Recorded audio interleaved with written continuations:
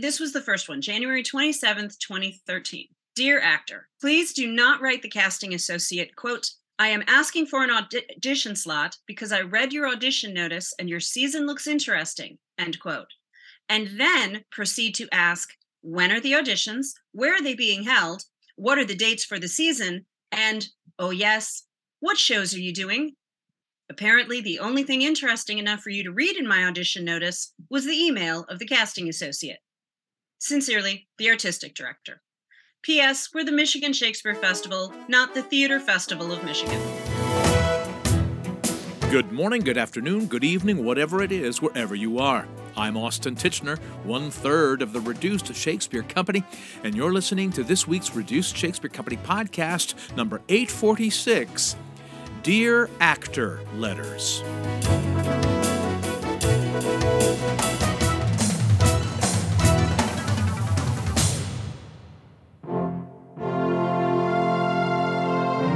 It is that time of year when summer theaters begin their casting process, and actors send cover letters inquiring about audition opportunities. Janice L. Blixt is the producing artistic director of the Michigan Shakespeare Festival, and every so often will post an imaginary response to a particularly clumsy letter on her Facebook page. I find these imaginary responses incredibly helpful when I think about cover letters I've received and or written myself. So I asked Jan to join me on the podcast to talk about them. And we began our conversation with a couple of important disclaimers. As a theater, we get between 500 and 700 of these emails every single season. So 99.95% of them are professional and clear and everything you want them to be. And then the 0.05% that aren't are sometimes hilarious. Well, and I think that needs to be stressed, that you and I are both actors and both directors and both run companies, and we love actors. Love actors. And these sorts of communication misfires on the part of people seeking jobs is true across industries. It's not unique to theater. Absolutely. There's an entire Reddit forum on like how to have a good resume, how to do a right cover letter, how to, update these things so that you're talking to current hiring people. This came out of just a sense, and this was on Facebook. So and my Facebook page is closed. So this was to my friends, most of them in the industry, most of the people who read these and respond to these get it. Because they've either been there, also seen it, or they're blown away that someone tried it. Or some of us have made those mistakes in the past and written letters identical to this. That's the thing that tickled me about. I mean, your letters, your imaginary responses to these actors, if you were to write these letters for real, are always entertaining. And you're right, we've all sort of seen this behavior. But the biggest fear for me is that I've made these mistakes in the past. And some of them are taught. There was a year, I don't know who was teaching what class, but at least 10 actors came into my audition room. And when they finished their monologues, turned, shook hands and said, "And when will I be hearing from you?" Oh, dear. In exactly that tone of voice. Oh, dear. So someone taught that somewhere. Somewhere along the line, there was a class, an audition class, because there's tons of them out there. Yeah. And that was the thing for a year.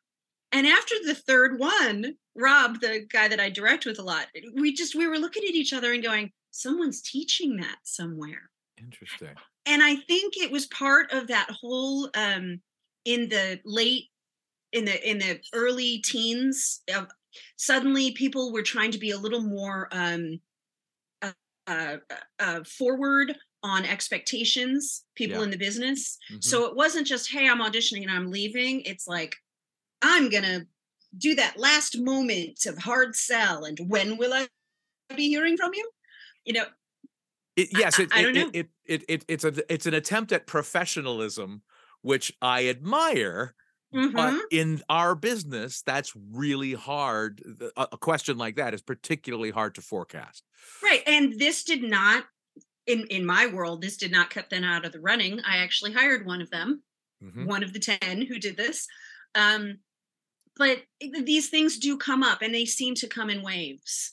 Again, Interesting. through what is being taught, what people are picking up from each other, or someone just telling a story of, hey, this worked for me. And then suddenly everybody does it. What's the story of Barbara Streisand with the gum and Yes. putting the gum under the chair? How many thousands of actors tried that after that? Yes, exactly. Yeah, the story is she was chewing gum during her whole audition, and before she sang, she stuck her gum under the stool, and then Right. after she blew everybody away and left, somebody went up and checked the stool. There was no gum. Right. It was an entire bit because Yeah. that was the character she was being when she came in. Yeah, So, fantastic. Um, well, this is the thing. I mean, what I try to do when I audition, when I'm in a room, I always try to finish up, say any questions, great, and wish the auditioners good luck because I know they've got a job to do too, and I'm just one of many people they're trying to fit into the puzzle or not trying to fit into their puzzle. Yeah. well, there's that. And it's also hard to convince an actor that, as someone who is hiring for a show, who is casting, I desperately want them to be the answer to my prayers. Be my I'm on solution. their side 100% when they Yeah. come into my room, Yeah. because they're what I want. They're what I need. I want them to be terrific. It's not adversarial unless it's made adversarial. And I mean, okay, I'm an actor. I know I've been in rooms where you felt that way, and I get it. It's just not my room. I think not enough training programs, I think, let actors sit in on auditions and be on the other side of the table to learn how the decisions are made. I mean, you only sort of get that if you're directing a show yourself. Agreed. And And it's so I think everyone should ask. yeah. I mean, absolutely ask. The worst thing that's going to happen is that someone's going to say, no, you can't sit in. But I mean, I know as a director, I'm sitting in auditions and I'm wanting to hire people. But there's also that little actor voice in the back of my head who's like, oh, that was really good. Yeah. Oh, I love that monologue. I never even considered doing something like that.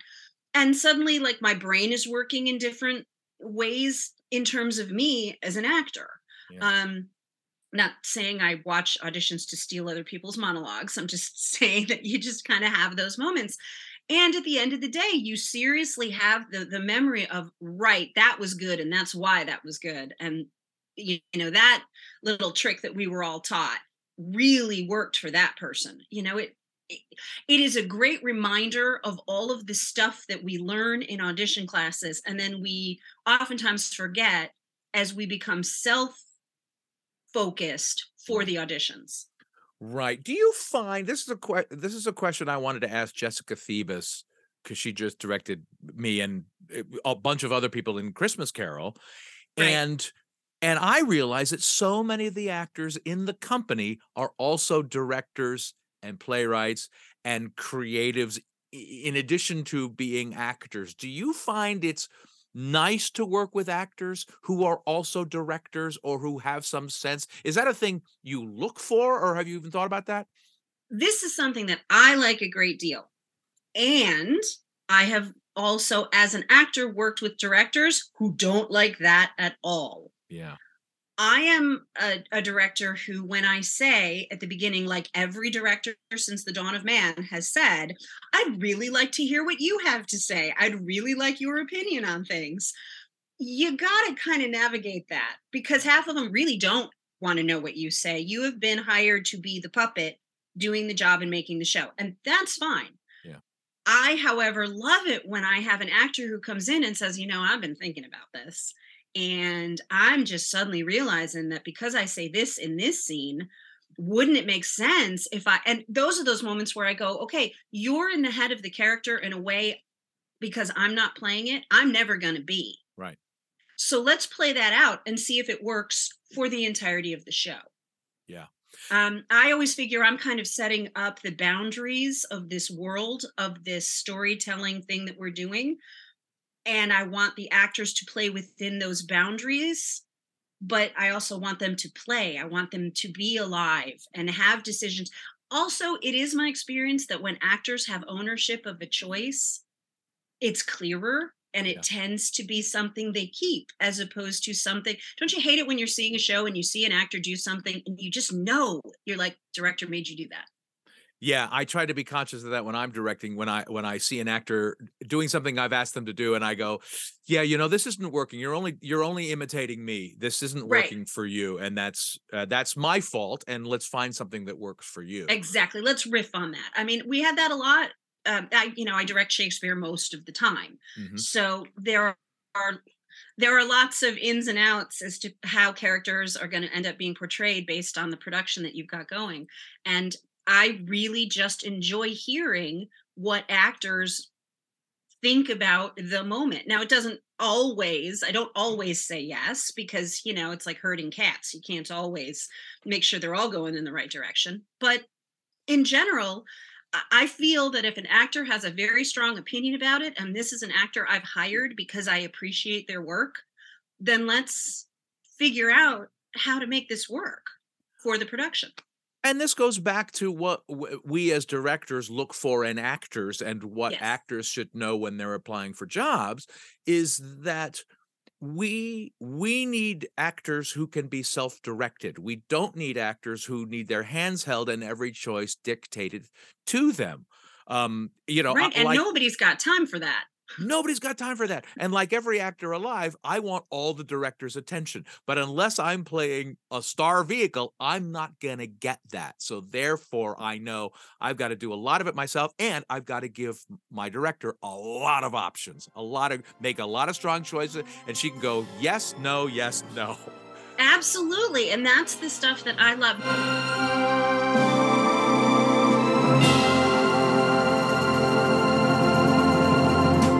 I'm Michael Whitmore, director of the Folger Shakespeare Library in Washington, D.C., and you're listening to the Reduced Shakespeare Company podcast.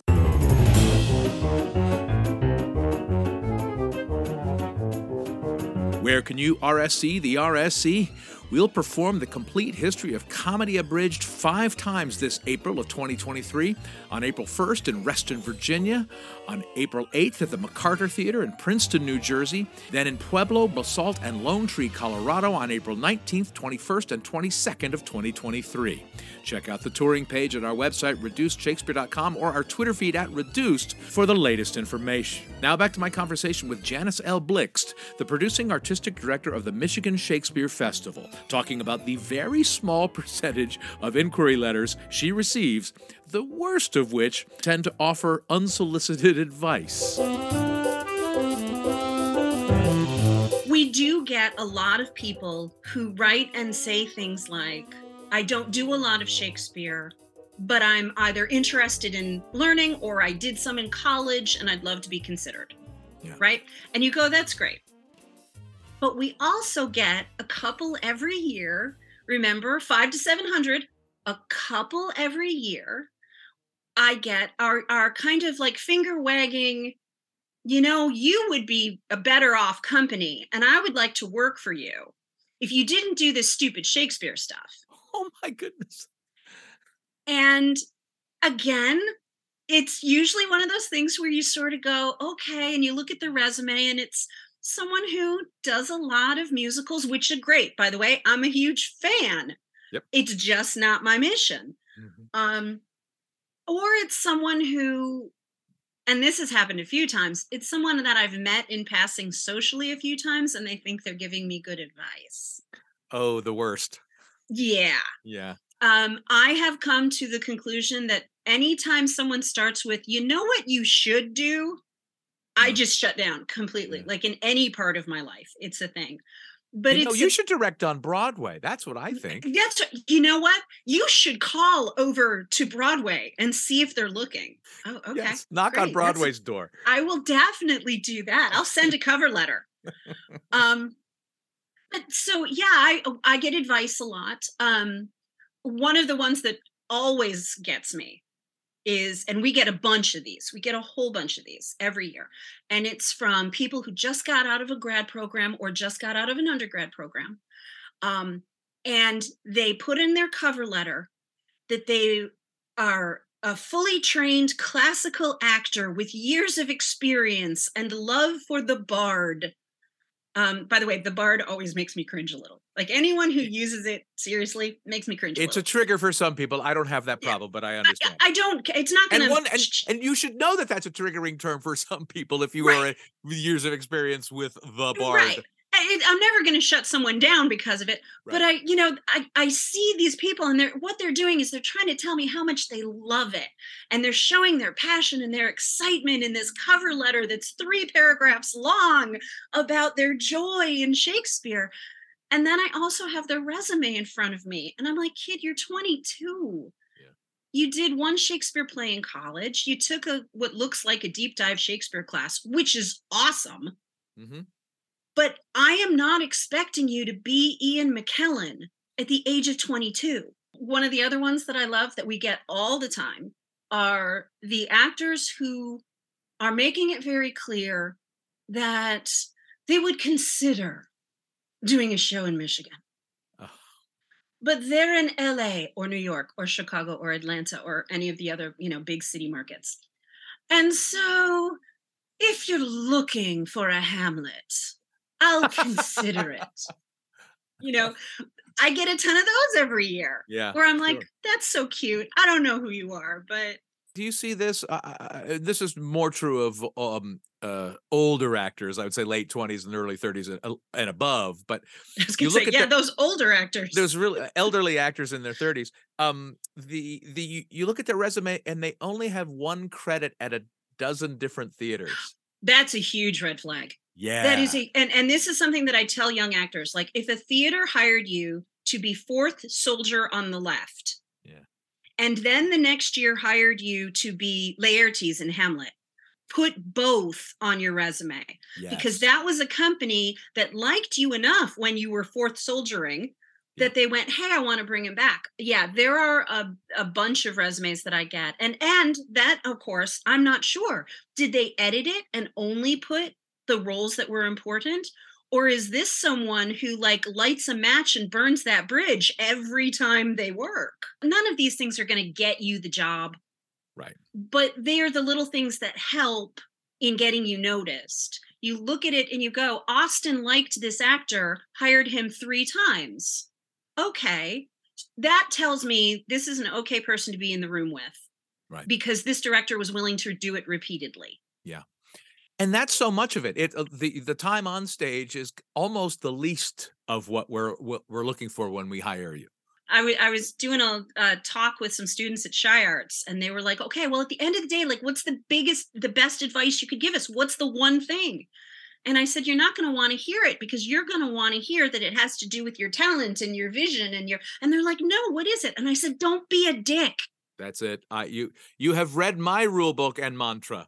Everything can mostly be boiled down to don't be a dick. A dick. And a lot of the Dear actors, if you look at them over the years, they are in response to someone writing in, and whether they intended it or not, being a dick.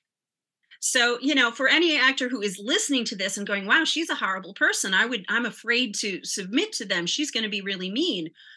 The best cover letters are the ones that say, hey, I saw you have auditions in Chicago. I'd like a slot. The ones that are intense and long oftentimes are the ones that start as the person on the other end reading it. You start sort of going, wow, I am now being lectured on how Pericles should be directed. Once again, I'm not sure this tells me I want to be in a room with this person for 8 hours a day over 4 weeks. Yeah.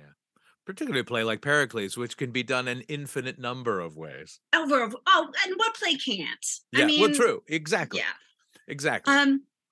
The other ones that I like are this was really big in the Hamlet year, was all of these young actors writing and saying that they would be perfect for Ophelia because they are Ophelia. Yeah. I would get that in cover letters. And it would make me go, oh, honey, did you read the play? Yeah. That might not be a great calling card. No, we need you to finish the performance. Yeah, we need you to actually get to the end of the show. Yeah. Every time. Every single time. Every single time. So we get that a lot. There are the cover letters that very upfront end up saying, these are the roles I will consider playing. That's a conversation to have when they express interest in you. I'm always telling young actors, don't put your age on your resume because you are as old as I think you are. Right. And that's another thing that comes up with a lot of cover letters when we've announced a season. You know, someone will write in and say, I am perfect for Lennox. You know, we're doing Mac this summer, so pulling that out of nowhere. But I am absolutely perfect for Lennox. And there's that little part of me that goes, I don't know what that means. And you don't know what perfect for Lennox is in this production. Yeah. Because I don't know yet. So again, I think some of the things that we put, and when I say we, I'm just going to say actors as a whole, the things that we would put in a cover letter where we are trying to show that we are excited and that we are passionate and that we're connected are the same things that makes the person on the other side go, oh, whoa, take a step back. Okay. Cover letter writing is an art. It's yes. As important as acting, and it's hard. And keep it brief. Reduce your cover letters. This is what I'm hearing from you. This is what I'm saying.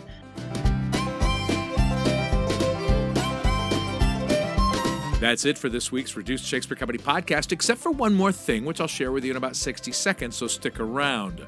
Send us your clumsy cover letter response via email to feedback@reducedshakespeare.com, or throw a comment to us on Facebook, Twitter, or Instagram, or on our own actual website, reducedshakespeare.com, or visit my website, theshakespeareans.com. You can also follow Janice L. Blixt on Twitter @JanBlixt. Thanks as always to undercover letter writer Matthew Croak, web services by Ginger Power Limited, music by John Weber and GarageBand. Our random fan shout-out this week goes to Charles Leggett. No reason, it's just random. Special thanks to Michael Whitmore, the director of the Folger Shakespeare Library in Washington, D.C.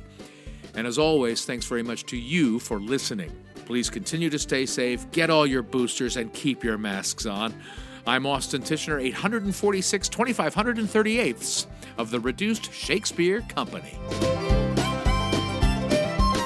Jan, thank you so much for taking time away from your family's President's Day festivities. Well, the parade already happened, so until the fireworks and the cake tonight, we don't have a lot going on.